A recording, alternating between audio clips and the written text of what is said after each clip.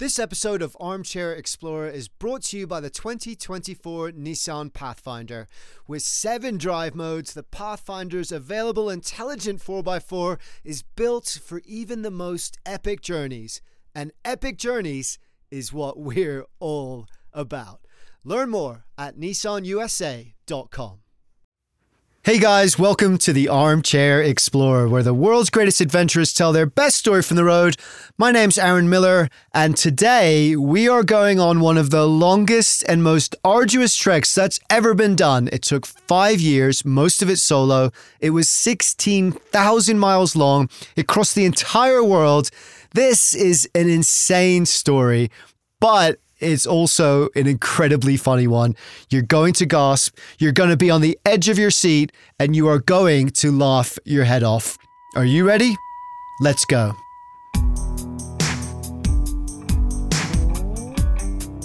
Taking us on this adventure is Arjun Bhogal. He set out from Cardiff, Wales in the UK with the goal of walking to Cardiff, New South Wales in Australia. He did it to raise money and awareness for WaterAid. Millions of people around the world have little or no access to clean water and have to walk miles in incredibly difficult conditions, often every single day, just to get enough water to survive.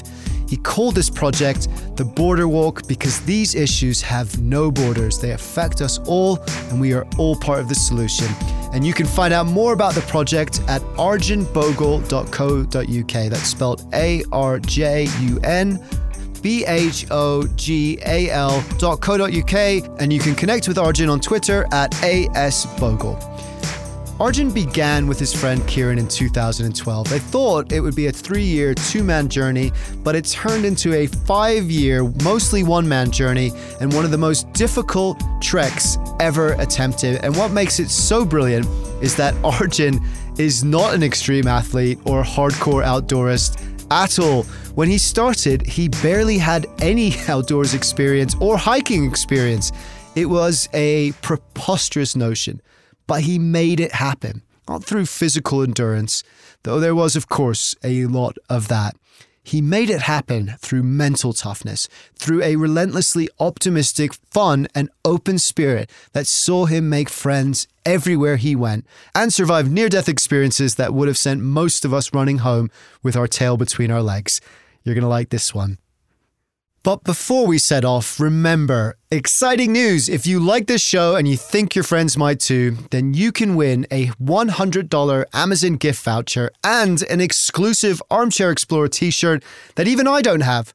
All you need to do is go to refer.fm/Armchair Explorer, type in your email, you'll get sent a link, and then all you need to do is share that with your friends and family. When they click it and subscribe, you will automatically get 1 referral. You don't have to do anything. It's automatically put to your name, and every referral is like a raffle ticket to win that $100 gift card. The more referrals, the more raffle tickets you get, the bigger the chance you'll have of winning. If you get 10 referrals, you'll get that t-shirt too. It's super simple. We'll do the draw once a month for the next couple of months so you can keep playing too. That link again is refer.fm/Armchair Explorer. It's in the show notes too, so you can click on it right now. Literally go back to the episode page on whatever player you're using, click that link and get set up while you listen to this episode. It literally takes 2 minutes, and I really appreciate you helping to spread the word. Please also, let's connect on social and hang out at Armchair Explorer Podcast. You can sign up to the newsletter at armchair-explorer.com. And if you're feeling particularly generous, become a patron of the show for as little as $3 a month with a bunch of benefits added in. Details for all of this are on the website and the show notes too. But for now, get ready, strap on your boots, because we are about to walk across the world. We found out about a charity called WaterAid at a university, and we were reading about like families having to walk like tens of kilometers a day to get clean and safe water for them and their family. And I think maybe it must have been like maybe a week later, we were in the kitchen just discussing people that had kind of traveled around the world. And in my head, I kind of put 2 and 2 together with WaterAid and was wondering like what it would be like to walk around the world. So we ended up giving it a bit of a Google in the kitchen of our uni house. And it turns out there's this one guy in the 60s who had tried it. He did it with his brother, but then apparently like his brother got shot and killed in Afghanistan. And then so he took his brother home to be buried, went back to Afghanistan and carried on from there. And we were just like, oh my God. And we were like, wonder what he's doing now. So we like emailed him and we told him, oh, we kind of are thinking about maybe walking around the world. And he was like the most American like kind of response you get. You can do it, man. But I think we were like, being that age, we were kind of really naive to the fact of like anything could go wrong. Like some of the sponsors wanted routes and like other things and information about places we were going to. And we were just like, yeah, we'll just go this way and we'll do this. And we just like kind of Google mapped it like freehand, and then we were just like, oh, but this is going on in this country. But we'll be fine. We'll figure it out when we get there. So like there was a certain kind of element just of like naivety to the whole thing, where we were just like, it'll work out, it'll be fine. Like, look, if I were to do it again now, I'd be like, what are you thinking? And that is the brilliant thing about this story. He really had no idea what he was doing. No plan, no map, no experience. He was just winging it. Yeah, that's right. Walking across the entire world, winging it. And that realization, how utterly unprepared he was, didn't kick in until, about 5 minutes after he started. By the end of the year, we were outside Cardiff Castle going, all right, we're leaving now. And it was like the beginning of April, and like we'd had all these companies come on board, and we were just like, oh, now we have to do it. It was such a surreal thing. We were just there with our rucksacks day one. We leave like hugging our family, going, all right, we'll see you. And then we walk around the corner and we're just like, this bag is really heavy. I need to take it off.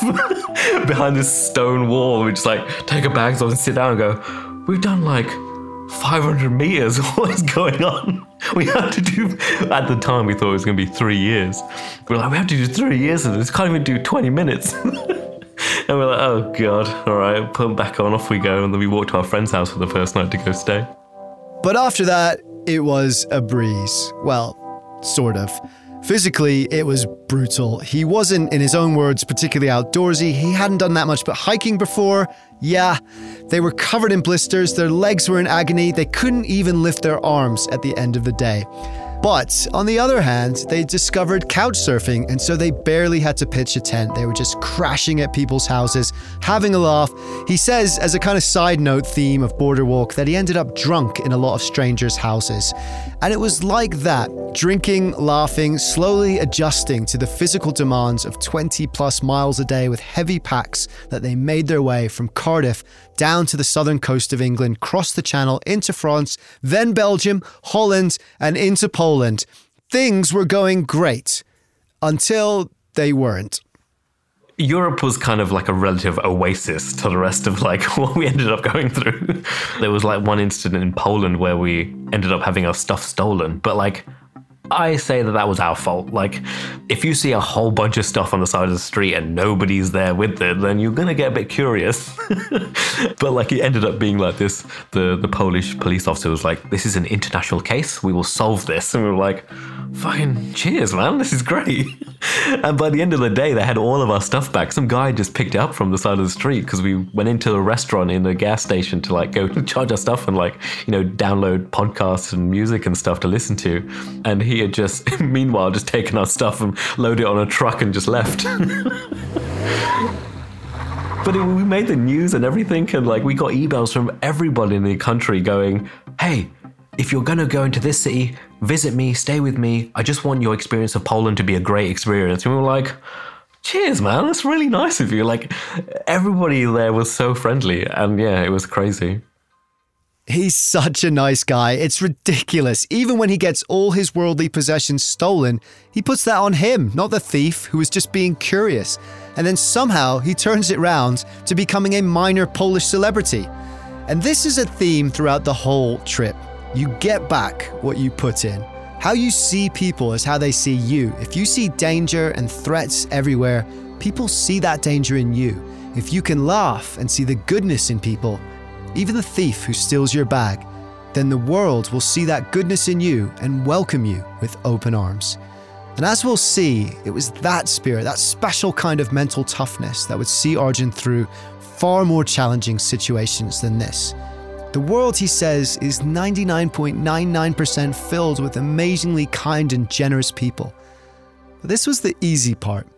It was about to get hard, really hard, and it started with the desert. In terms of getting hard was probably as soon as we switched from Russia into Kazakhstan, into Central Asia, that was kind of like where the level of difficulty increased.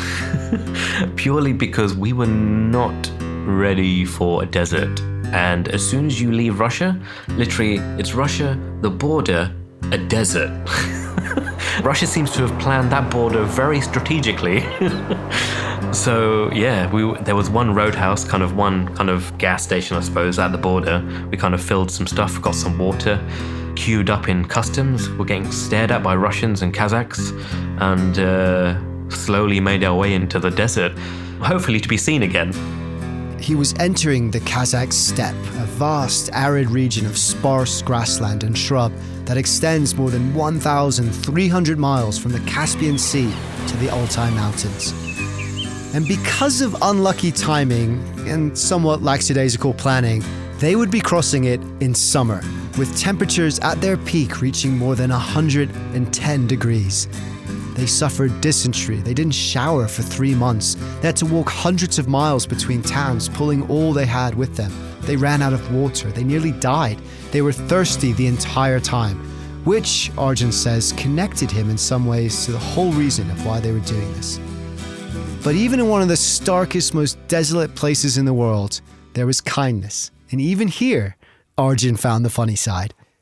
It was 6-7 months of just struggle city, just nosebleeds, panic attacks, and it was just atrocious in terms of there's nothing higher than your ankle in the whole of the Kazakh steppe to get some shade. Every now and again there's a bus stop for some reason where you never see any buses. And it's just every now and again a truck will go past you and stop and go, "You know you're going to die, right?"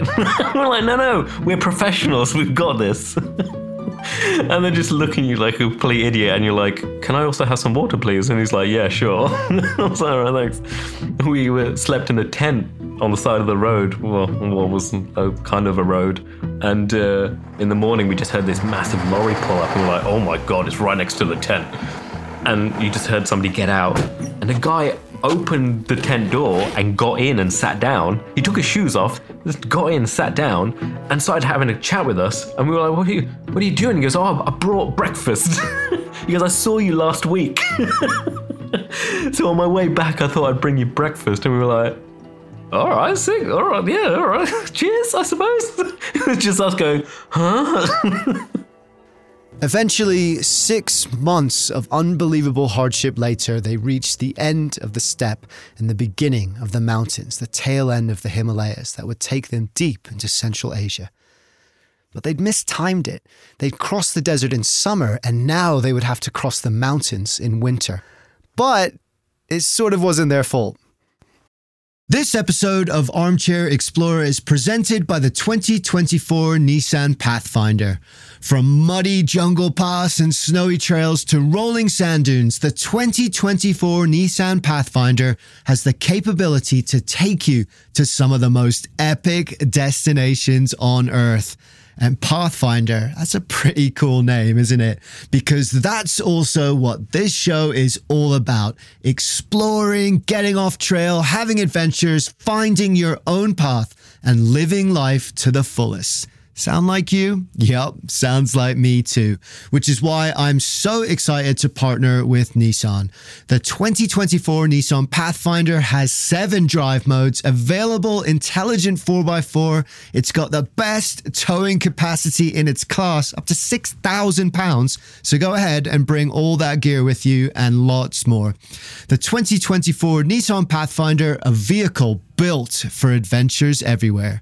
So thanks again to Nissan for sponsoring this episode and for the reminder to chase bigger, better, more exciting adventures and enjoy the ride along the way. Learn more at nissanusa.com. We would have been just there before everything kind of kicked off, in terms of weather. Before it was snowing and everything like that. I would have been there before, the winter time. But It was just because we ended up jail and like all the visas and stuff like that. It kind of ended up prolonging the stay in Kyrgyzstan. We're in Bishkek, in the capital city, Kyrgyzstan, and we're trying to get our visas for India and Pakistan, because they're the kind of the hardest visas that we were looking at to try and get, and they would take the longest. And then we got to the city, and then we had some interactions with police officers, and they were like, "Where are your papers?" And we were like, "Oh, they're at the embassy to getting our visas, but we have like a passport copy." And they would just look at us like we're idiots, and they were like, "All right, well, come with us." And then they kind of ended up like interrogating us for the whole day. One of them like asking us if we were MI6 and random stuff like this. And it just got to the point where they're like, "Right, we're going to hold you until we can get your passports." And we were just like, "Oh, okay, so you're going to put us in a different hostel." That's what we thought at the time. They drove us to this building and ushered us in and got processed and everything, and entered into this kind of courtyard area full of other buildings, and we got taken into this other building. We were like, all right, well, it doesn't look like they're putting us in a hostel, but maybe they're putting us in our own room. And we followed this guy up these stairs and through these metal doors, and everything's clanking, and you can hear everybody around, and you can hear like people fighting or people laughing or joking and stuff and talking. And then he opens this door. Number 3 is the door. He opens it, and in the room is just darkness with this one window, to the frosted window to the outside, like maybe like 2 foot by 1 foot window, and 18 other men sitting on the floor. And I'm just, oh, great, all right. And at that moment, you're just like, oh wow, okay, so, all right, it's not what I thought at all. What do we do now? So, all right, we go in, we sit in. It was like a 3 meter by 3 meter room in the dark with one frosted window, a hole in the corner of the floor as a toilet, and 18 other men sat around with us, and we just had to kind of pick a spot and sit on the floor. You get 1 meal a day, and you get like a watery soup and some bread, and then you get put back in the room, and you get to go outside for 10 minutes and walk in a circle, where we just kept asking them if they could call the embassy, and they were just like, oh. They would like strip search us, and then we were part of a lineup. And I was like, if somebody picks the one Indian guy and the one white guy, we're screwed, because how'd you get that wrong? We're the only 2 in the building. You can just imagine poor old Arjun and his mate Kieran standing in a Kyrgyzstani lineup and just being like, what the hell am I doing here? No one in this lineup looks anything like me. Half of him must have been thinking, I'm screwed. And the other half, knowing him, was probably giggling uncontrollably. He says his first thought walking into that prison cell with 18 hardened Kyrgyzstani criminals was, this is gonna make a great blog post. But you get back what you put in, and he ended up, as he says, playing the British card, hamming up the accent and making friends with everyone. But it wasn't easy. He was there about a week, walking circles in the day, shivering at night, until eventually a woman from the embassy turned up and rescued them. After that, most people would call it a day. The gravity of the situation, the lack of planning, must have dawned on them. And in fact, his walking buddy Kieran did call it a day. He'd had enough. He was very sensibly, to be fair, going home. Not Arjun. He carried on, and that meant from now on, he would be on his own. But that was still not the worst thing that happened to him, because after he got out of jail, after Kieran left and he was on his own, he realized he'd have to face the mountains in winter, with temperatures plummeting to 35 degrees below zero. And looming on the horizon after that was the sobering realization that he would have to cross Afghanistan in the middle of a war zone. When I found out like I was going to be going to Afghanistan, everybody started showing me these videos of like things blowing up on the side of the street. I'm just like, well, thank you, I suppose. Like, this is not helping. So it's kind of like, you know, a lot of anxiety leading up to Afghanistan, and then crossing the border was even more terrifying. The only reason I got through is because 1, I'm brown, and 2, I gave the guy $100 at the border and was just able to go through. And so like, it was just all a bit nerve-wracking to begin with. You know, there was an actual like tumbleweed in one of the streets, and guys stood in the entrance of like shops with AK-47s, and you just think to yourself, all right, well, this is not going to be great. And I don't even buy food in that place because I'm just like, I'm so scared at the time. And so I just keep on walking. I leave and I get to this checkpoint, and it turns out there's checkpoints every like 5 or 6 kilometers in Afghanistan, or there was at the time. And I got to a spot where I thought, all right, I might just sleep here. And it was close to my first checkpoint, and there was just some young military guys. They were like, hey, what are you doing? I'm like, oh, no, I'm just walking. They were like, in Afghanistan. I'm like, yeah, look, I know it's a bad idea. I'm just trying to get to the other end. He was like, all right, well, are you going to camp? I'm like, yeah. He goes, all right, well, camp with us. And this is all kind of in broken English. And I'm like, all right, cool. So I went into the military checkpoint with him, and he was like, right, you can sleep here. They had like rooms of bunk beds and stuff. They were literally they were Afghan military, and they were like maybe in their 20s, and they were just like hanging out with the guys. We just kind of had some drinks. They fed me, and he was like, do you want to sleep inside or outside? And I was like, well, I mean, you're really nice, but like I've never met you guys before, so I'm probably going to sleep outside in my tent. He was like, yeah, that's fine. In my bivvy. So he was like, all right, that's fine. You can sleep up on the top of the sand pit next to the turret. I'm like, all right. So we climb up the sandbags to the side of the entrance to the checkpoint, and he says, all right, you can sleep here. And there's just a guy at a turret gun sat next to me. He goes, don't worry, no Taliban here. I was like, okay, cool. And it's lucky they did, because aside from the Taliban mines, stray bullets, things you don't want to have to contend with while camping, there's something else he hadn't even thought of. In the morning when I was leaving, they cut a stick for me because they're like, have you seen any dogs yet? I'm like, excuse me? He goes, yeah, Afghan dogs are terrifying. I was like, what do you mean? He was like, oh, they're like fighting dogs, so their necks are like this big and their heads are this small. I was like, oh God. He was like, don't worry, we'll get you a stick. So he like cut a stick off a tree and was like, started shaving it down. He goes, all right, if you see a dog, just hit it. I was like, all right, I'm probably not going to hit a dog, but yeah, all right, cool, yeah. Cheers, man, cheers, appreciate it. I started leaving and I saw my first dog. I shit you not, they're terrifying. Do you know how dogs kind of bark at you, but will stay maybe like 3 or 4 foot away from you and just bark at you, and if you come towards them, they run away. These dogs do not stop when they're running at you. They just keep coming towards your ankles, and you're just like, oh God, and you end up having to hit a dog to get away from you. It's crazy. They look like wolves, and they're just like, people own them. Like, there'll be like a guy with a cart walking past me the other way, and he'll have a dog, and the dog will just go fucking mental, and then like you see the fur come up and his tail's like, and like normally I'm used to dogs that will stop like 3 or 4 feet away from you and carry on barking. You're like, oh, shut up, all right. These guys go for your ankles. Despite the dangers, Afghanistan was, Arjun says, for the most part, an incredibly friendly place. He passed through small towns. People would wave him over and say hi and do selfies and give him water and snacks to take with him for free. His initial feelings of anxiety slowly faded and the miles passed quickly. This wasn't nearly as bad as he thought it was going to be. Until it was.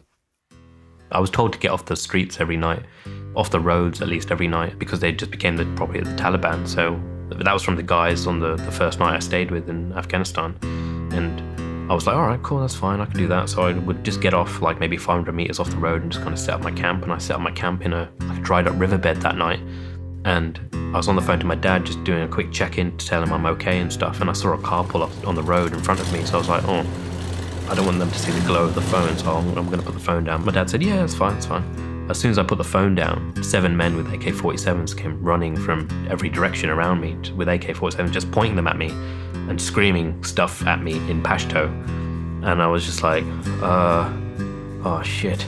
And they searched through all my stuff and they put me in a 4x4 flanked with 2 guys either side of me with guns, and we drive for 40 minutes. And I'm just like, oh, right, this is it. And I was like, fuck. And there's this sinking feeling in your stomach, and you're just like, oh. It's like being winded, and you're just like, fuck, this, all right, so this is how it ends. But it wasn't how it ended, because it turned out, believe it or not, his kidnappers were actually his rescuers.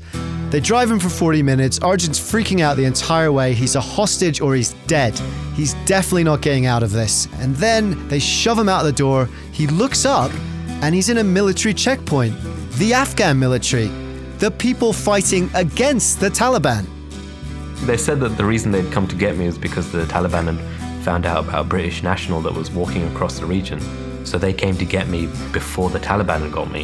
And I was just like, you could have just said that. You didn't have to. It was such a traumatic experience as a rescue operation. Like, you just like literally dragging me to the side of the road and putting me in a car. You could have just said, hey, all right, you're all right, mate, come with us. It's like, There's no fight here. I would have gone, all right, yeah, cool, let's go. But on the plus side, he did become friends with a few Afghan generals who he's still Facebook buddies with. Lots of selfies with guns and mountains and nothing much else, apparently.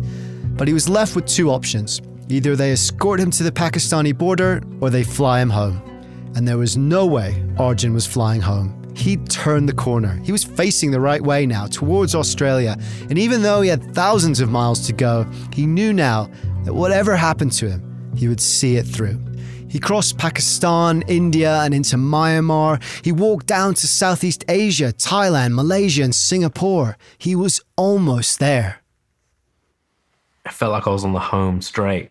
Like, one of the countries that I really love is Singapore, and it's just because, like, I got to Singapore and then I ended up being in the newspaper, and I just kind of put out there on the newspaper, I was like, anybody want to, because Singapore's not that big, it's like 30 kilometers wide, and I was like, if anybody wants to walk with me across Singapore, I'm going to spend the day walking across Singapore. And a whole gang of people joined me to walk for the day. It was awesome. It was like families reaching out to me, just random people.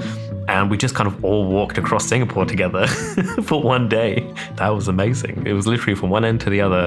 And then we was like the most furthest point of Asia in Singapore, just because like there's a little island just off the island that is still attached officially. And so I got there and I'm like, all right, well, like, you know, that's awesome.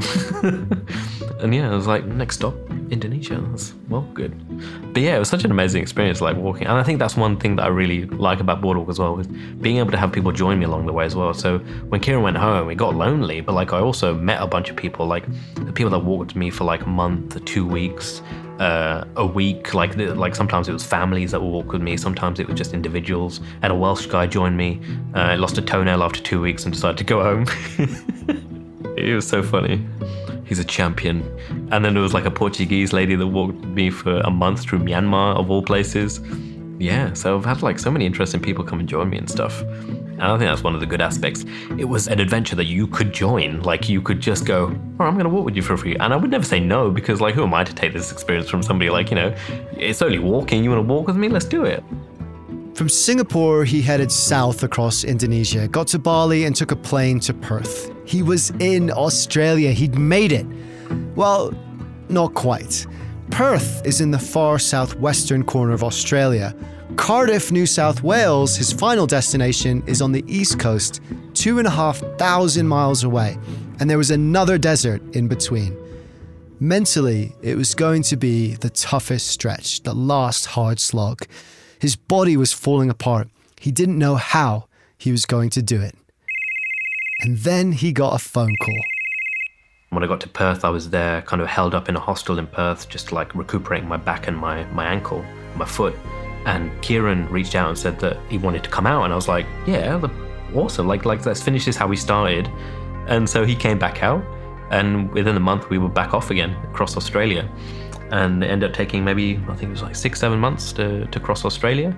Yeah, we went through like another desert and like, you know, the Nullarbor, and from Perth to Cardiff, New South Wales. And that's when Kieran finished and went home. But like, I think it was just a case of like me not really wanting to give it up. It'd become like a way of life for 5 years.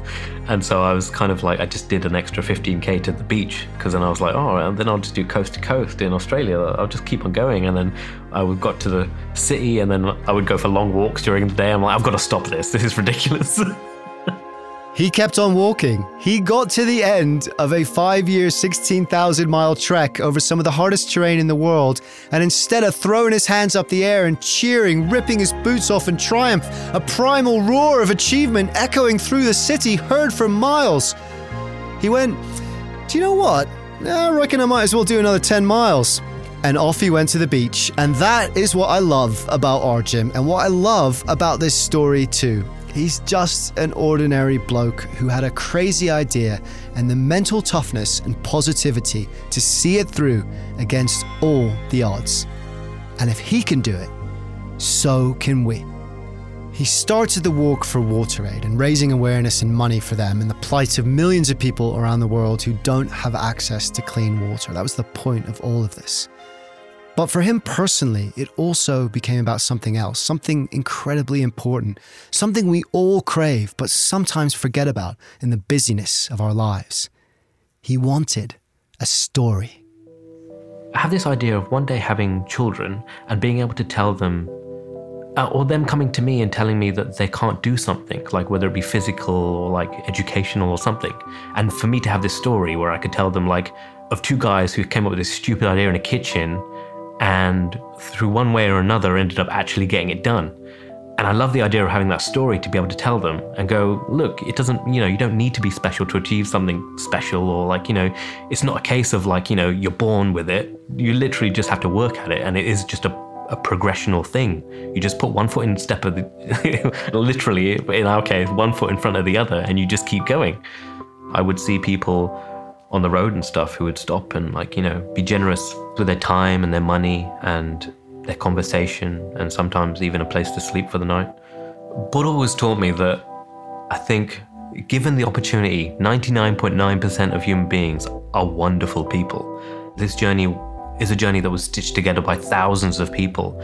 Like, it needed thousands of people around the world to like reach out, and without those people, it just wouldn't have been possible, because I couldn't have done all those things on my own.